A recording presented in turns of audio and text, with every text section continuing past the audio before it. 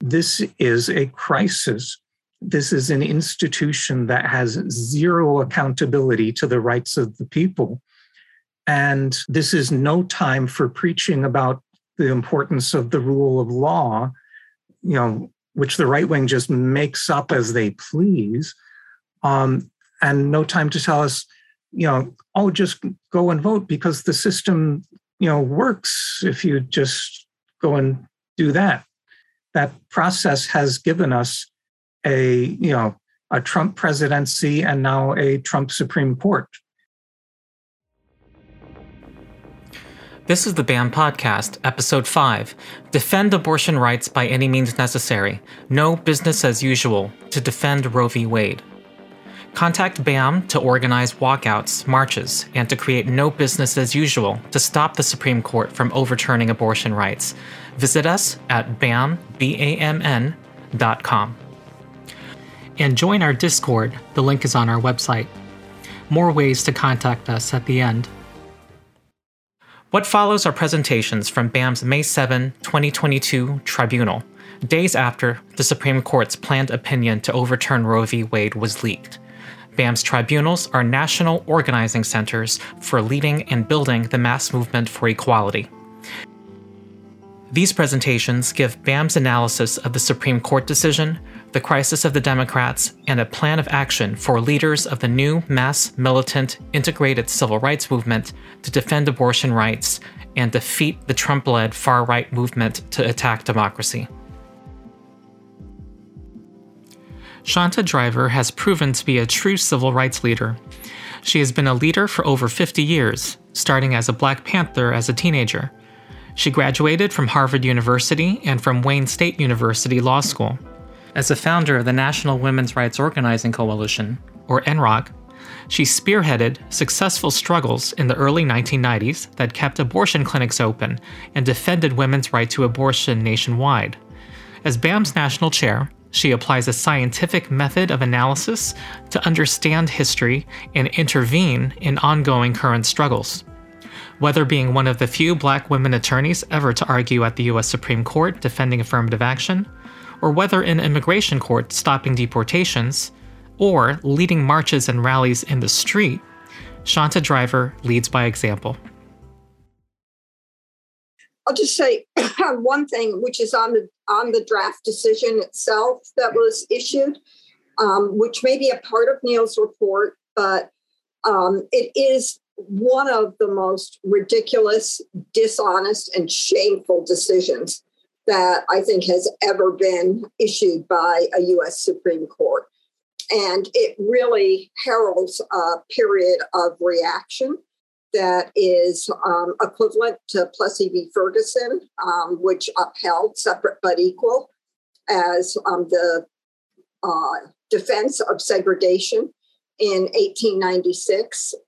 The decision pretends to be based on some type of legal precedence and spends a lot of time talking about why a woman's right to be able to control her body and to be able to obtain abortions is not something that's protected by the Constitution, which is slavery was protected by the Constitution. So what is and what is not protected by the original drafting of the Constitution is just completely irrelevant. And the whole tone of the decision is based on the inferiority of women and second-class citizenship of women. And so the first on the constitutional argument, it's just not true. Equal protection of the law means a woman having the equal right to control her body, to protect herself as any man in the United States. And that is part of the 5th and 14th Amendments. And so obviously that part is untrue.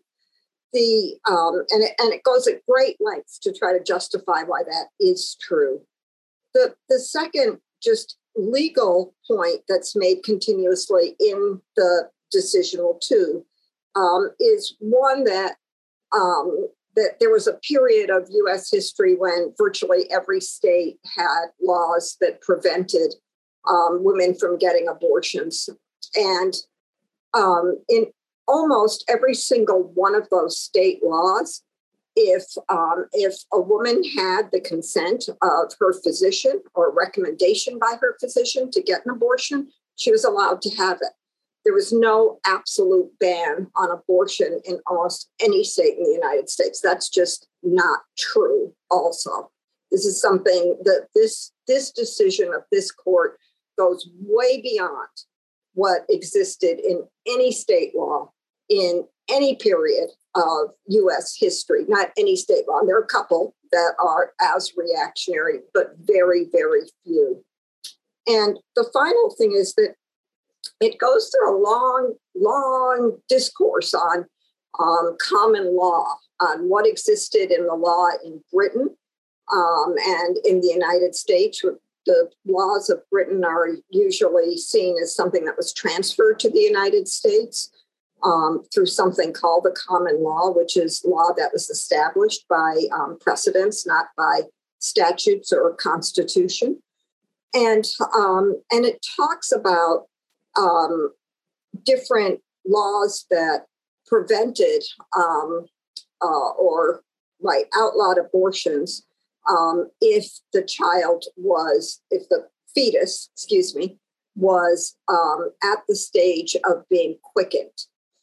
And what quicken meant in the law was as close to viability as anything that we know of today. A child, I keep saying that, I'm so sorry. A fetus was not able to be described as quickened unless it was moving in the woman. It was developed and continuing to develop.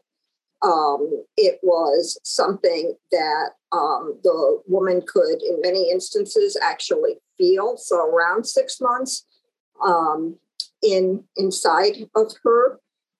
And so even those laws, which it cites, that are supposed to justify the overturning Roe v. Wade now, because it was based on not on the Constitution, not on common law, all of that is just a lie. I think that this is probably the most significant legal turning point that we've seen certainly in the lifetime of most of the people on this call in terms of negative decision making. It is worse than anything in the last 50 years. And it means codifying into law second-class citizenship for women, the right of this nation to be able to ban a woman's right to control her body, to determine her destiny, and the decision is unequivocal. There are no situations based on this decision in which it is, as a matter of national law, all right for a woman to be able to get an abortion. If you're raped, doesn't matter. If it's incest, it doesn't matter. If your life is in danger, it doesn't matter. If any of if you're 13 years old, it doesn't matter. There's absolutely nothing left in place for the protection of women as a matter of federal law. So I agree with Yvette very much. I do think that this is something that can be defeated. And I think that, to me, the main issue is it seems like there is, and Yvette will know more about this than me, a march that's being called for Washington. Certainly, we have to get everyone down to Washington. If the march on Washington is as big as the one after the inauguration of Trump, and there are literally 1 million to 2 million people in the streets of Washington, D.C., then the real question is how many of those people can stay and how long can we keep Washington, D.C. shut down? Because that will be the difference between winning and losing. It really means that we are in a direct contest for power, and we have got to assert the popular will of the people in this fight in order to win it. So that's it. Thank you. Thank you, Yvette. Shanta Driver's presentation was followed by another by Neil Lyons. Neil Lyons is an organizer with BAM. He has committed his life to the fight for equality, civil rights, and immigrant rights. He is a dedicated student of science and a graduate of the University of Michigan at Ann Arbor. During the pandemic, he began a rigorous study of the science, economics, and politics of COVID-19 while making use of the history of previous pandemics. He possesses an uncanny ability to convey complex scientific and political phenomena in a way that is at once coherent and practical. Most importantly, unlike most public health officials and politicians, he is unwavering when it comes to speaking the plain truth.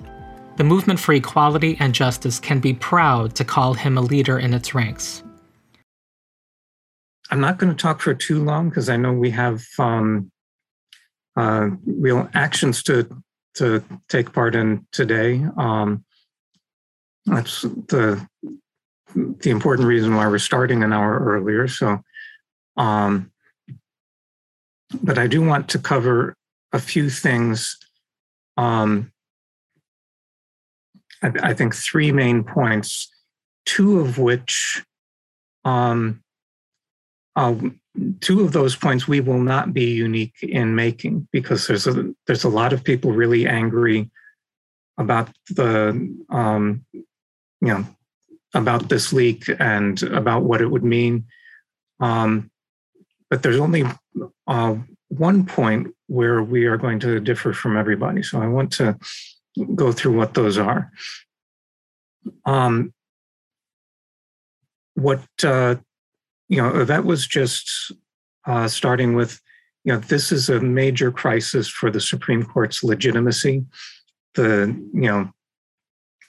The halo of its prestige and, its, supposed reverence for the Constitution and all the things that those institutions are supposedly, there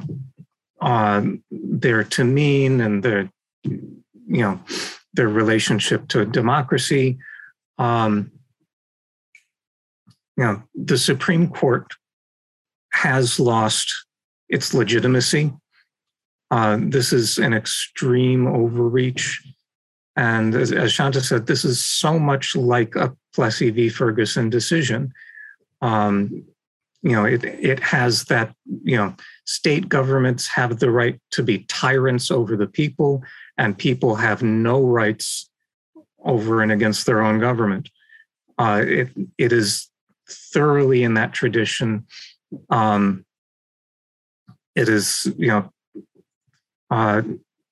it has that kind of social significance, and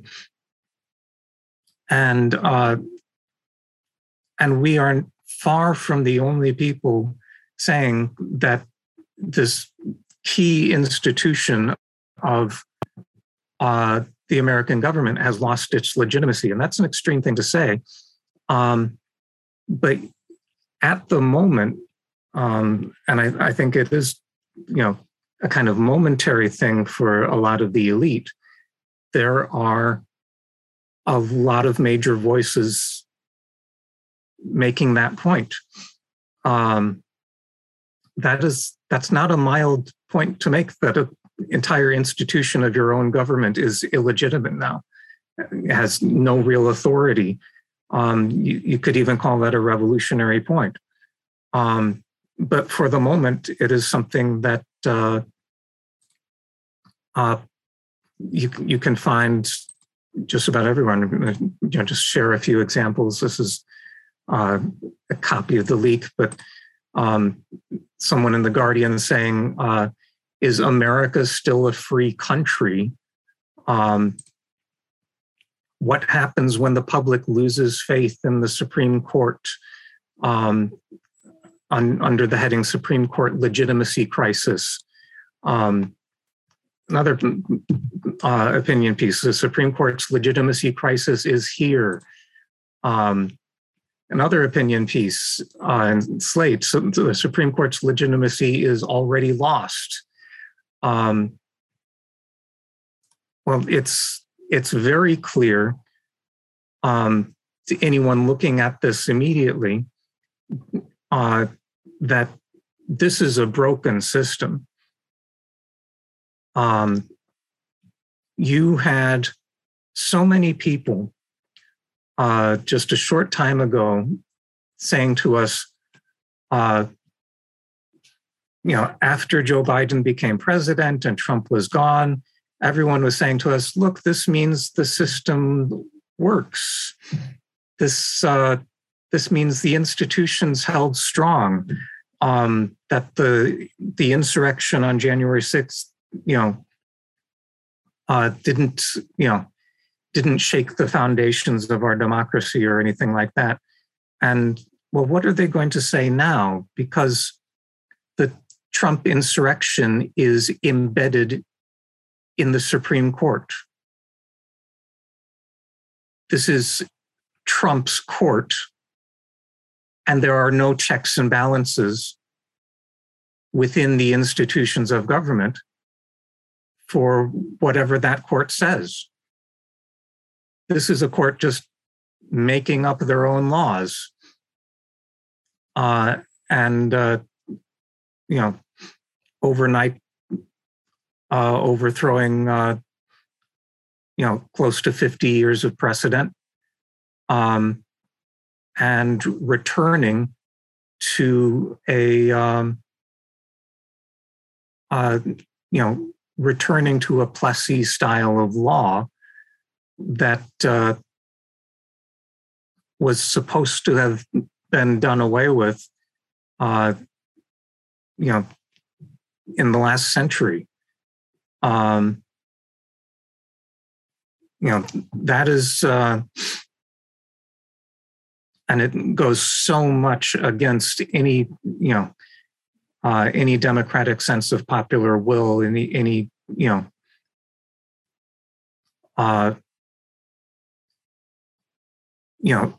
kind of sense of protecting the rights of the people against abuses of government. That it is not even recognizable in the tradition of what people think, like the words of the Declaration of Independence and all of that are supposed to mean, that the people are supposed to have rights to live their lives and make their decisions, and the government's job is to protect those rights and not to be tyrants over them. And so this is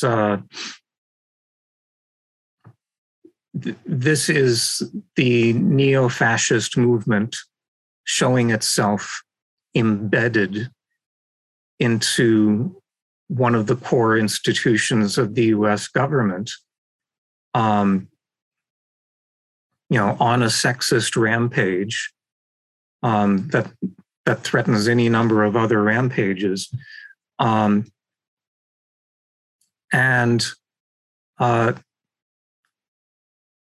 business as usual, the normal functions of government, have no remedies for it. These justices are appointed for a lifetime, and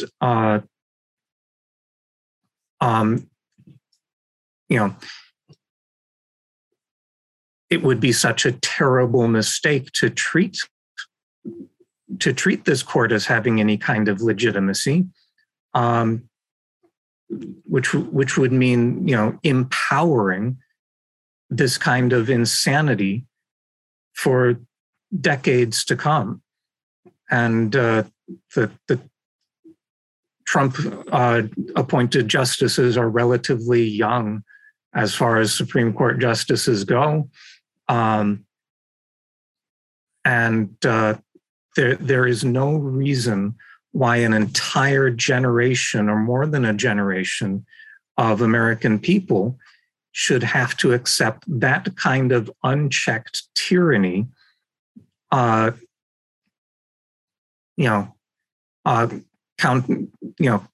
to all, democratic process and, all notion of rights.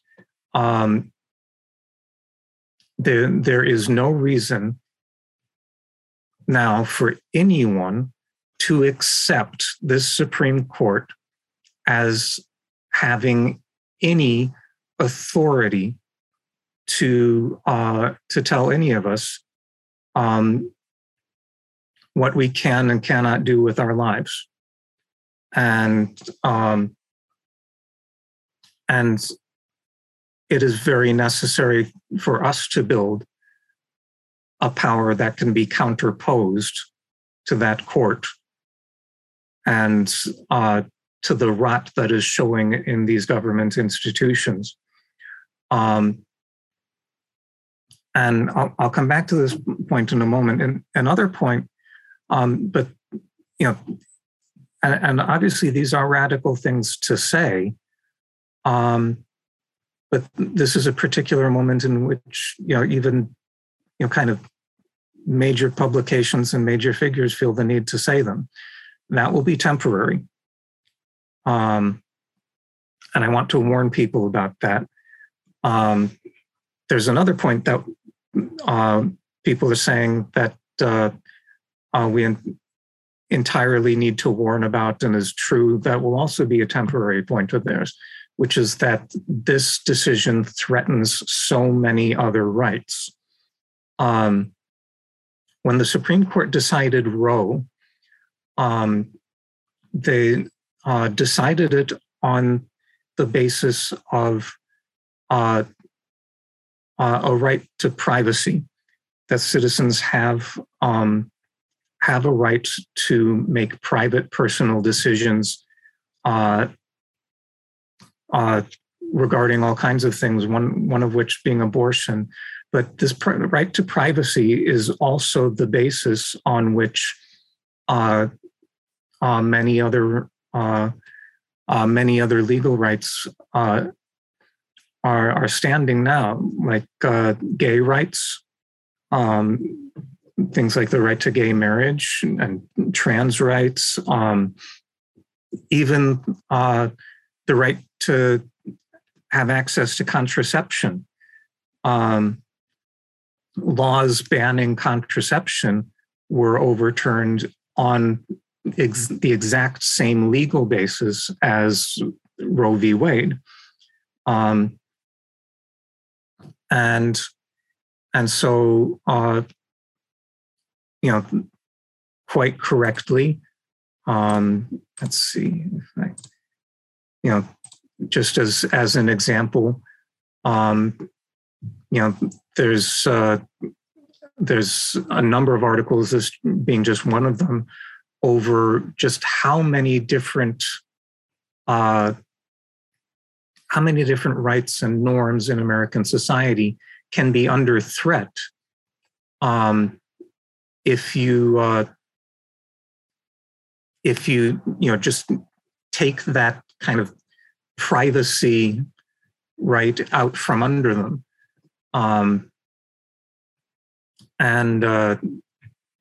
Probably if I can just scroll down to one of the more obvious quotes, a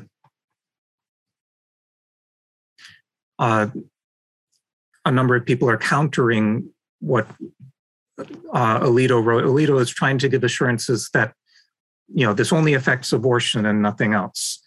Alito writes, "We emphasize that our decision concerns the constitutional right to abortion and no other right, and that nothing in this opinion should be understood to cast doubt on precedents that do not concern abortion." Given this statement, the same weight that should have been given to Alito's scolding of the press shortly after the court's shadow docket decision on the Texas abortion ban and his insistence that it had no bearing on Roe and did not nullify the right to an abortion in Texas, Alito's word means absolutely nothing. Quote, this is total gaslighting. He knows as well as anyone that these other rights are like Roe, rooted in the right to privacy. If Roe is imperiled because it is unenumerated and not rooted in our history and tradition, then those other rights are also subject to challenge, Melissa Murray, a law professor at NYU, said of Alito's disclaimer. Conservative lawyers are going to eat this up like catnip, and of course they are going to challenge these other precedents. So this should be a call to action for everyone who has been, fighting around all of the "Don't Say Gay" bills, and what a number of commentators are calling, very mildly, a culture war. It's much more than a culture war. It is the deliberate building of a neo-fascist movement based on bigotry, based on hatred, based on that chest-thumping, sense of superiority of a white male racist section of the population that feels the need to assert itself, and their battle cry is to degrade and diminish the lives of everyone who isn't them, to go after immigrants, to go after women. They don't care. They want to gratify their rage. In many ways, the issue of abortion and the issue of Roe v. Wade shows just how flexible their bigotry is. After the civil rights movement really cemented a number of gains and some tremendous progress in American law and American society, the far right didn't feel that they could make a frontal assault on Brown and Brown v. Board of Education and attack the gains of the civil rights movement in a direct way. And so the creation of the religious right and the sudden, promotion of the issue of abortion as a new fanatical right-wing cause was like a spontaneous substitute to switch over from their racist campaign, in favor of segregation, which, having suffered defeat for that time, they would jump over to their cause of sexism and misogyny, and make a fight around that. And so it was when the far right was building the attack on abortion clinics with things like Operation Rescue that you also ended up seeing a new wave of Ku Klux Klan and neo-Nazi groups. They are entirely flexible and improvisational when it comes to the kinds of bigotry that they feel the need to promote, and that should further highlight the importance of BAM in this and the perspective of uniting the struggles against racism, uniting the struggles against sexism, uniting the struggles for gay rights, and building a united movement of and for the oppressed, movement for the rights of young people, led by young people. The things that are completely unique about BAM are the things that are most needed in confronting the improvisational character of the far right and the fact that they can and will jump from one issue of bigotry to another, in what's more than just a culture war, but a war for who really controls the nation and who really controls our future.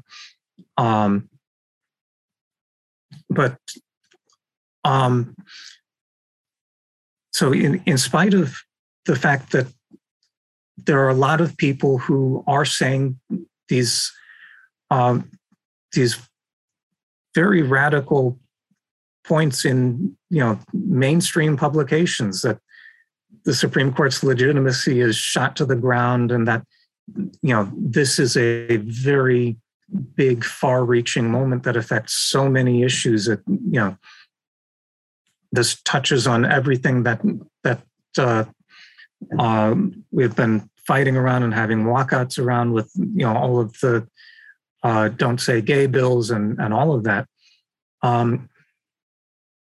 There is a third point that none of them want to make. And that point concerns one question: what is to be done? What do you do about this? What can be done about this? And their only answer to that question is, well, just vote in November. And because they cannot reach a conclusion that this requires a mass independent movement. They cannot reach a conclusion that all the people need to have real power expressed, with their real selves. That these ancient, time-honored institutions are not the expressions of the people's power.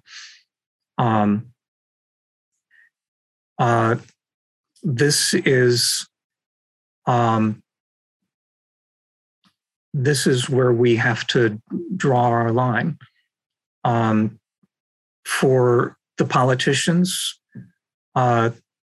this moment is simply an opportunity to campaign for more votes.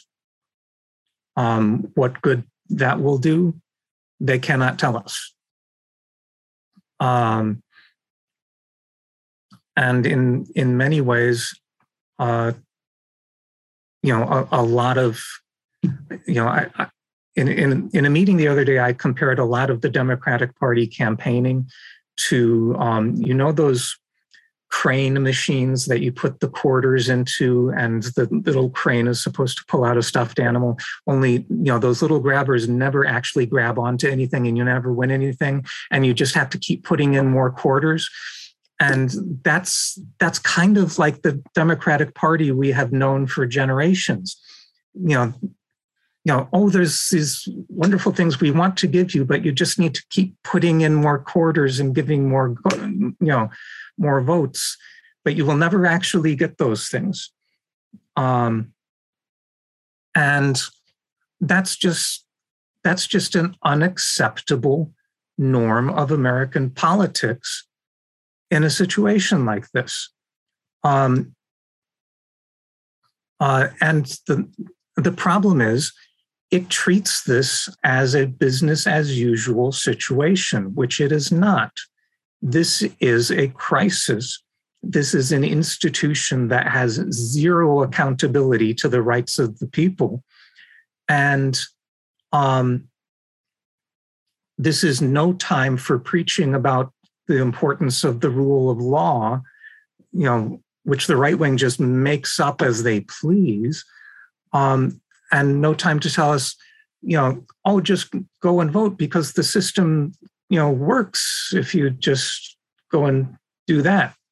And why it works, or how it works, they can't tell us, because that process has given us a Trump presidency and now a Trump Supreme Court. and has thrown all of American life into complete disarray and madness. This is a broken system. And the problem is, because their only answer that they can give us is just go about business as usual and do the normal, civic participation thing of voting in your local election and voting in, the national election, because they can only give us the same old answer to, everything. That means the other points that they're making that seem very left-wing, they are going to have to turn their back on those. If your only answer is legitimate participation in a legitimate process in a business as usual way, they're going to have to tone down their rhetoric criticizing the Supreme Court. And they're going to have to tone down their rhetoric about what else is at threat and start making promises. Oh, don't worry, it's not going to be that bad. And on the other side, because they are so committed to that business as usual mode, and all they want you to do is just the work within the system, do what the system allows you to do, which is put in a little vote every now and then.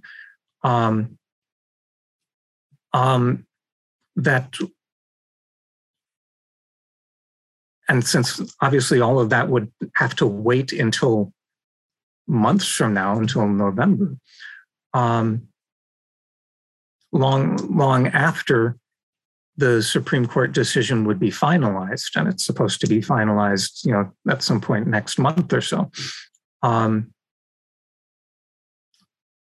That means they also have to treat this leaked opinion as a done deal that we don't have the power to shake up now. And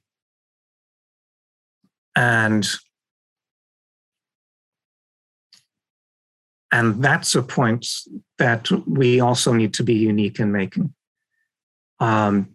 Because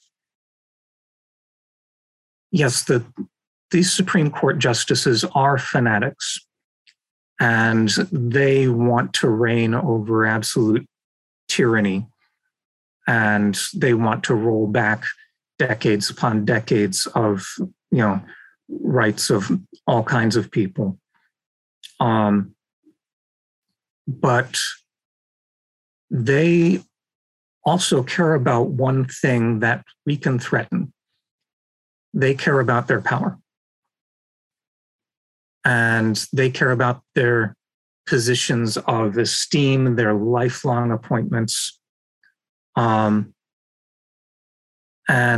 yet there's an entire movement of people out there that no longer has respect for this institution, no longer has respect for the idea that you have these, lifetime appointed superpowers who have no checks and balances on what they decide, can make up what they think is a right or what they think is not a right. And in fact, they do legislate, they do govern, and they do so, unlike any other kind of leadership, they do so as almost a clergy or a Vatican wearing, their medieval costume party of, flowing black robes and, all of this insanity is as if they are above law, above society, above everything, in the most, undemocratic, the most monarchical way, as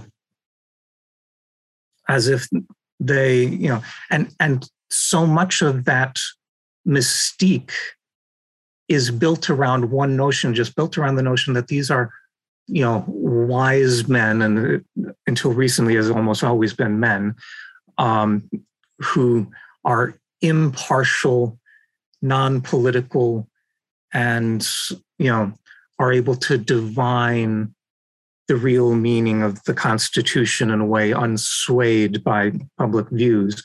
And of course, all of that is, complete horse excrement when you can see that, everything this court is about a bunch of, Trump-appointed political hacks having their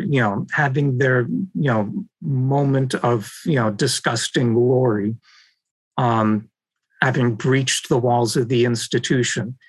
The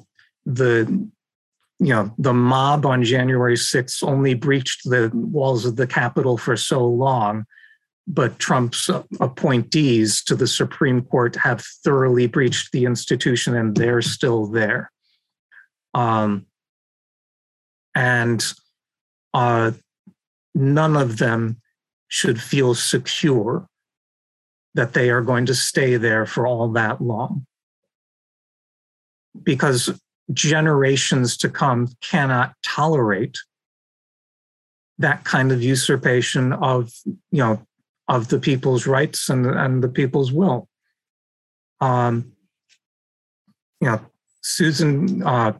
Susan Collins and Lisa Murkowski, two of the supposedly moderate Republican senators, as a self-defense, as a way of defending their own integrity, had to say,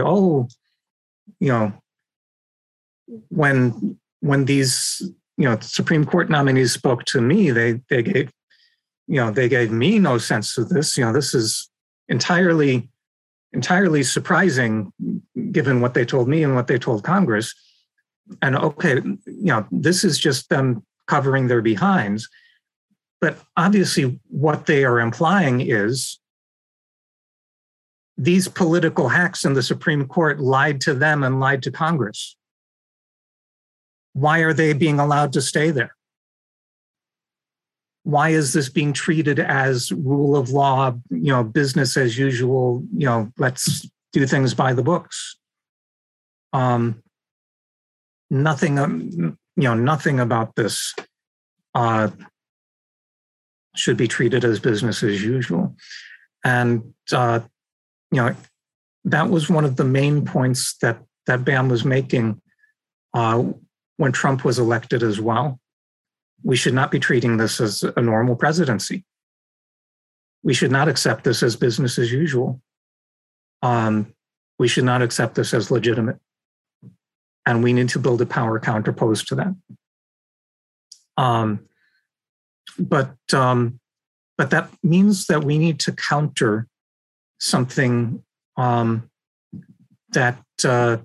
is really embedded in liberal thought, and actually really dangerous, which is that traditional liberal thought tells us that democracy and the institutions of government are one and the same thing.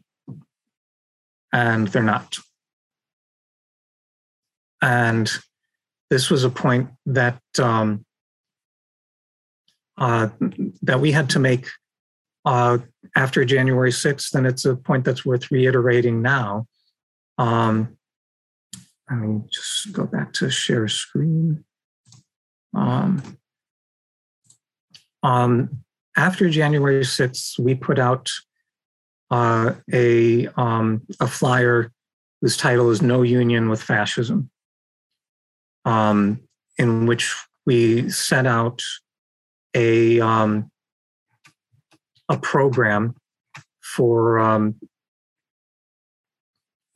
really to define our relationship to the politics of the moment and what was really going to be needed over the course of the coming years.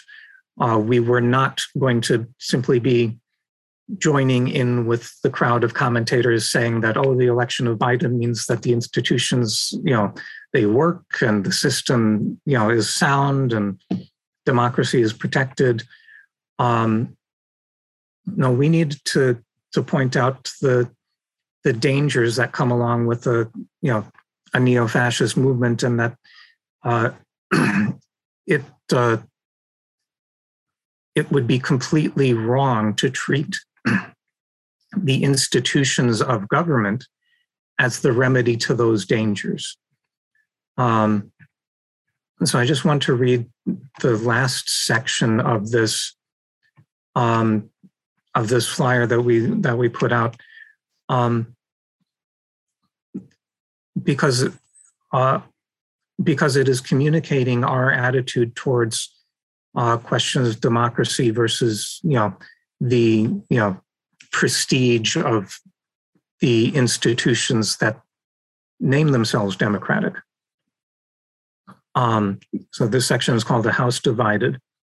Before the U.S. Civil War, the motto of the abolitionist William Lloyd Garrison, "No union with slaveholders," was an argument against forming any government that protected slavery. It was, therefore, a demand to dissolve the Union. However, President Lincoln, in his fight to preserve the Union in the midst of the war, gave a more profound and powerful meaning to the idea for a democratic union without slaveholders. On January 1st, 1863, Lincoln signed the Emancipation Proclamation, and on that date, the war to save the Union became a war to end slavery. The cause of democracy itself had become synonymous with the cause of abolition. Today, this nation has arrived at a similar crossroads. American democracy cannot long survive while clinging to its foundation as a white man's republic. The emergence of a fascist movement makes this painfully clear. Waves of immigration are changing the United States and Europe. Millions of people from every neo-colonial outpost in Latin America, Africa, and Asia are running for their lives, seeking refuge in the very nations that are responsible for destroying their homes. These waves will only grow larger as the economy further destabilizes and as the global climate crisis further threatens human existence. The international crisis presents a choice of only two roads. First, the United States and Europe can embark on a path towards social equality, towards a plan for saving human lives all over the world, towards solving the greatest challenges that humankind has ever faced. Or second, the imperialist nations can attempt to cling to their crumbling towers of wealth and status, boasting with drunken reverence for their imagined superiority, while the world drowns in its own blood. Between these two roads, there is no middle path. But nevertheless, moderate and liberal politicians all over the world keep looking for a magical compromise, a truce between the pro-authoritarian and the pro-democratic tendencies that will somehow allow their nations to return to business as usual. In the United States, the incoming Biden administration has emphasized its priority of healing our social divisions and reaching across the aisle towards the Trump forces that have attempted to overthrow democracy. In response to Biden extending an olive branch, the fascist Trump followers will break that branch and use it to attack Biden. The fact is that business can never return to usual, and that the world cannot move beyond its present problems until those problems are solved. Politicians and media pundits are also mistaken in believing that saving the institutions of the government is equivalent to saving democracy itself. Quite the contrary. Those institutions are what allowed Trump to gain power in the first place. The institutions of the Electoral College, the Senate, the courts, the gerrymandered districting, and the systematic disenfranchisement of non-white voters. All of these factors proved to be among Trump's greatest assets. Every ounce of power that Trump had gained, the height to which he rose above the law, these were the gifts imparted to Trump by the very institutions and the Constitution that he disdained. In contrast, the US Constitution provided very limited options for removing Trump from power, while its institutions offered little to no protection against Trump's authoritarian abuses. Democracy is not a law or an institution or even a voting process. Democracy is the power of the great mass of the population governing society in its own interests, free from the despotism of a wealthy and powerful elite who would seek to rule over them. Some of the greatest expressions of democracy in history, such as the civil rights movement led by Martin Luther King Jr., were made by people who could not vote. And some of the worst examples of tyranny, including Mussolini and Hitler, ascended to power through a legal constitutional process. It is impossible to understand that history when viewing it through the narrow lens of constitutional law and institutional grandeur. During the summer of 2020, a mass civil rights movement marched through the streets demanding justice for George Floyd and all victims of racist police violence.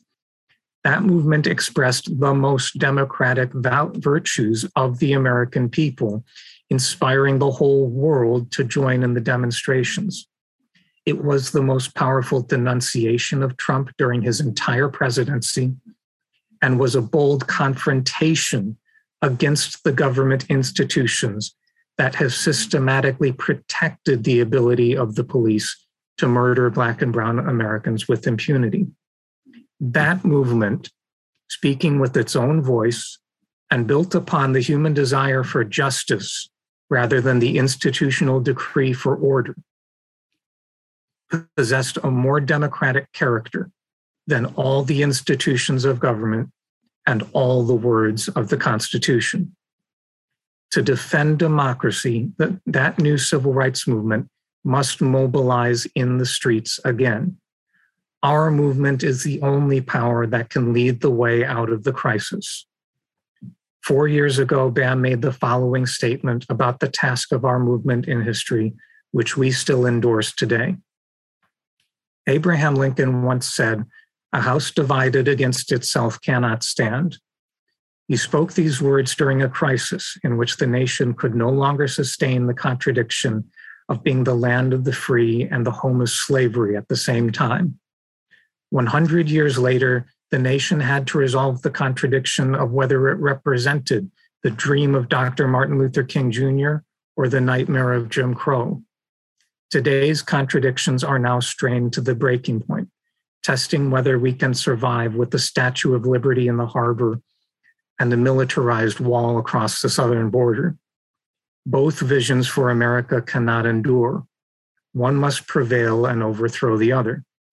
And in spite of the cleverest compromises of American politicians, they can never make the house stand half slave and half free. Our movement is not responsible for holding up a divided house. Our task is to build the struggle for freedom, equality, and democracy as the only solid foundation for our future. And to put things another way, this house has a big wall that needs to be knocked down by any means necessary. And those are the politics that we need to bring into this situation. This is a moment to call into being a new movement for women's rights, for gay rights, for the rights of immigrants. And we need to provide an entirely different leadership to the fight for women's rights than what we saw during the Trump years. Many of us went to Washington, D.C. for at least one of, not more than one of the, supposed women's marches. And,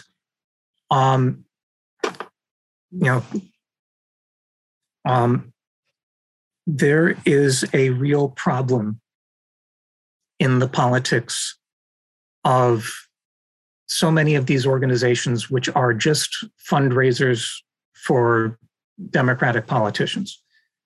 These are not fighters for the rights of women. They are just what you call special interest groups.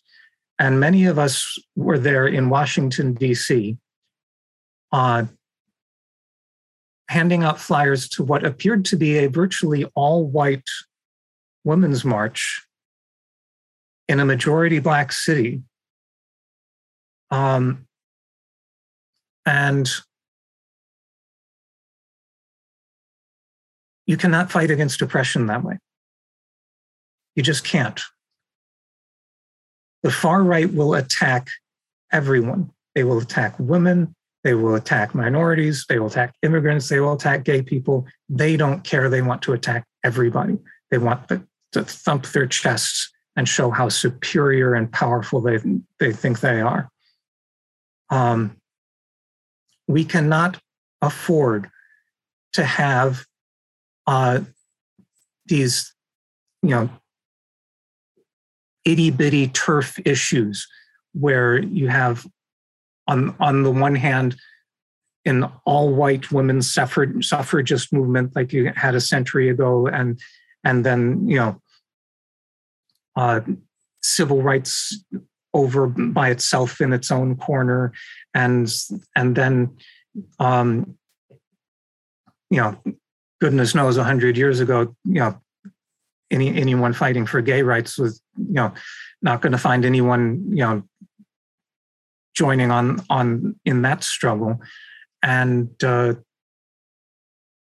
everyone has their own tiny little turf, only defending themselves, and one little identity over here, another little identity over there. Those can't be our politics. We all experience oppression and inequality in some way. We all experience attacks on our rights. And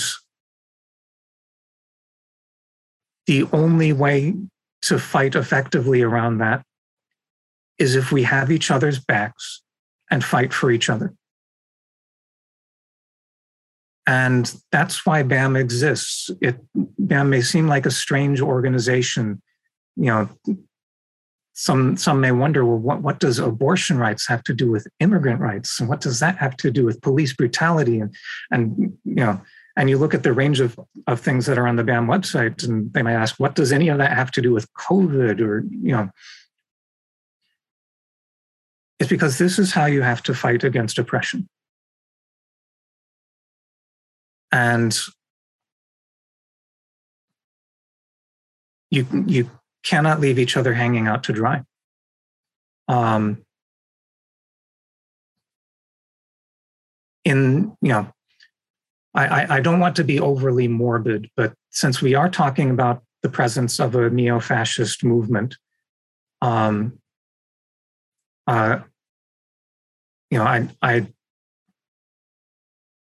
I do want to talk about one of the lessons that was learned from the one time in history where a fascist movement did arrive in power, roughly 100 years ago. Many people know the famous quote, first they came for the communists and I did not protest, for I was not a communist. And then they came for, and all of that stuff. In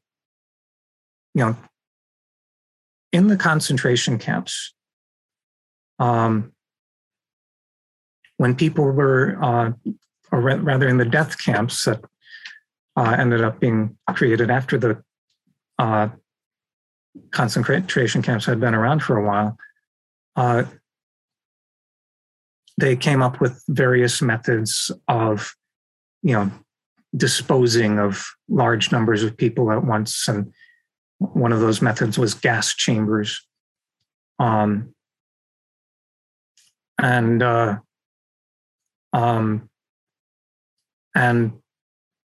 when the guards would open up the gas chambers to clear out the bodies, they would find a number of people in there who never knew each other, but they died holding on to each other, just holding each other. And in a completely unfeeling way, cleared out those bodies, holding on to each other, and then brought in the next group of people. And then in the next group of people, you would see people holding on to each other. And if there is any lesson that should teach us that waiting for the fascists to be in power is too late to be holding on to each other. And we need to hold on to each other right now, fight for the lives of people, fight for the rights of women, fight for the rights of gay people, fight against racism and police brutality, and make absolutely clear we are going to be a movement that has each other's backs. We are going to be a younger generation that fights very differently than the older generations ever fought, with their petty little turfs and their refusal to join with each other. No, we are not going to be a movement divided against itself, worshiping at the altar of the institutions that are oppressing us. We come together, and then we are the real power. And those institutions then in that situation look small and weak. And those men in their silly robes are just a handful of bigots whose words should mean nothing towards governing our lives and our futures. And so this is a time to fight, and this is a time to fight seriously. And this is not a time to accept business as usual. This is not a time to be told that our only answer is the same answer we have been told every single time. Show up to vote, keep putting your quarters into the machine while we keep giving you nothing. No, this is not the time for that. If there has ever been any moment where it is clear that this is a broken system and something more is needed, this is that moment. The rot is in the institutions themselves, and we've got to clear it out of there. And if it can't be cleared out of there, then we'll dump the institution with it. And that needs to be our attitude. And this is how we have to fight. This is the time to hold on to each other, fight for each other, fight for ourselves, and become the power that we want to see in this world. We need to be the power that we would regard as a legitimate authority. We need to be the leadership that we would regard as a legitimate leadership. And that is absolutely necessary. And it is time to make clear to, Trump's neo-fascist movement, no, this is not your moment in history. You don't get to repeat what the tyrants before you have done. This is going to be our moment in history. And as desperate as it is, as much as it would seem that all of human life is threatened in any number of ways. Sometimes in the darkest moments, the brightest movements emerge, and so that's what we need to be.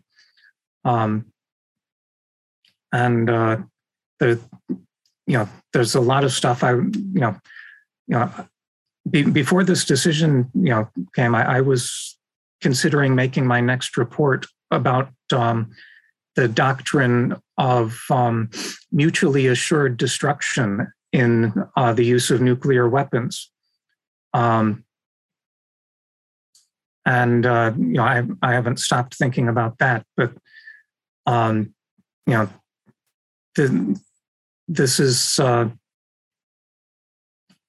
a moment where a lot of young people who are treated like they're nothing are going to have to become everything, and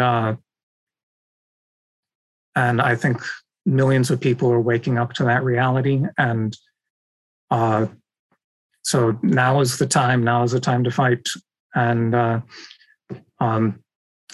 we're going to be doing some of that today, as after this meeting concludes. So I'll end my report there and let us get on to our next item of business. The main thing two things that I wanted to say are this: we're going to need our folks in Baltimore to be absolutely on top of. Here we go. On top of organizing now. You are in the place where it is absolutely possible to get student walkouts, to expand what you've been doing into the Washington, D.C. area, to organize broadly. And what you do now can have a profound effect on history. We really need you in Montgomery County to come together and to organize and to get those walkouts going now, because you can do it. You have done it. We know you can do it. And we know that in the past, they've been organizing around immigrant rights in Montgomery County and in the DC schools. This is a do or die moment. And you guys have already had your dress rehearsals. You've done this. So I know that you can do this. And I know that you understand how absolutely vital and critically important this is. If we get high school students in Montgomery County and in DC to walk out, that will spread to college campuses. There's no doubt about that. They will be inspired by what it is that you have been able to do. And it will spread nationally. When the fight first began around COVID and trying to get virtual classes and to shut down in-school classes, Montgomery County played a leading role. And that's how we first connected with each other. How you guys connected with BAM and how we connected with you. And then in the fight around stopping the anti-gay legislation and anti-trans legislation, you guys, again, were in the forefront of that fight. Well, this is your moment now. You have the power to take hold of history and change things. And I think that it's going to be just so important for us to be able to mobilize you guys into struggle. You have a specific strategic role that you can play now. So I don't know who's on the call, but I do know this, that, I think that we have to be, and I am certainly committed to talking and doing anything that we can as BAM to provide the support and help that we need, that we can, to make these mobilizations happen, because I think they're absolutely critical to winning. The second thing I wanted to say is I think the Democrats look like complete, utter crap. Everybody knows this could have been stopped. Everybody knows from the very beginning of the Biden administration, the call was out there to Biden, put more justices on the Supreme Court. Everybody knew that, first of all, the president has the right to do that. And second of all, that if that wasn't done, then there was no way that this court was going to uphold Roe v. Wade. This shouldn't be a surprise. This isn't something that was unexpected. This was something that was known. This was going to happen. And the Biden administration refused to do that. In the last couple of weeks, we've seen a Democratic Party senator, Joe Manchin, say, I don't want any type of federal legislation that is in favor and protects abortion rights through a federal law. He's already declared that. And just to give him a little bit extra backup, Biden has reasserted his position that he's not against maintaining the filibuster. So what are we talking about? We're talking about the utter failure of the Democrats. What would anyone be voting for them to do at this point? For years and years and years and years, the Democrats ran on two central points that were able to get the votes and support of women, of Black and Latino and immigrant communities. One of them was support the Democrats because then we could get a Supreme Court that would defend Roe v. Wade. Well, the Democrats are in. They control the Senate, and none of that took place. There's no reason whatsoever to have the slightest bit of faith that they will do anything at this point. It really is on us. They've revealed their incapacity to defend women's rights, to defend lesbian gay rights, to defend immigrant rights, to defend the struggle that has been ongoing in this country since the 1950s for Black equality. They've already shown that they can't do that. And there's not a reason in the world for us to harbor any illusions in them. This is, I so agree with Neil. This is our moment. And it's our moment because we're all that's left. We are the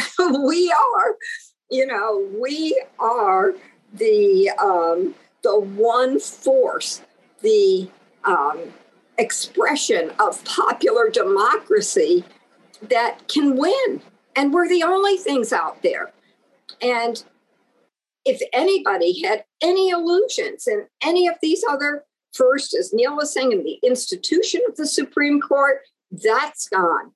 But anyone who can maintain any illusions that the Democrats will solve this for us, that should also be wiped out off the agenda. It's ridiculous to think that at this crisis moment, with a month away, this decision is going to come down probably at the end of June because it's considered to be one of those blockbuster decisions that the Supreme Court likes to leave till the end of their term, which ends in the beginning of July. We have the time. Biden had the time. He could still put justices on the Supreme Court. He could still see that this is defeated. And I think that for that to have any chance of happening is dependent on our mobilization. I feel that we have two levers that we can pull. One is make it clear to the Supreme Court that they just become a completely extinct dinosaur of an organization that is disrespected, that has no ability to assert its legitimacy anymore. And I think if we're mobilizing broadly and we're able to bring out hundreds of thousands, millions of people into the streets around this fight, then we present to the Democrats, we present to Biden the same challenge to try to reestablish the legitimacy of his party, of the Democrats in this fight. And okay, I don't know what we can do around the Supreme Court because they are so far out of it. But I do know this, that from the standpoint of trying to maintain their vestige of legitimacy, a mass movement in the streets fighting could shift things in a direction with the Democrats that could make it possible for us to win this. No, we have no confidence in them. And I'm expressing no confidence in them. But I am saying this, if the choices are our having power, our taking power in this society, or the Democrats and the people who back them, those really rich billionaire business people holding on to power. If there's a crisis that's created, it can prompt those business people to tell the Democrats, hey, hold on to abortion rights. Okay, don't make this our last stand. Make a concession. Allow a reform to take place that is about to be snatched away. And I think on that basis, we can win. This has been the BAMN Podcast. The movement needs leaders. It needs people to join BAMN. Follow the BAMN Podcast, visit BAMN.com, and join us on our Discord to build the movement. We are on Facebook at facebook.com/BAMN page. Our YouTube is youtube.com/nationalbam. We are on Twitter at followbam, on Instagram at joinbam, and on TikTok at joinbam. Thank you for listening.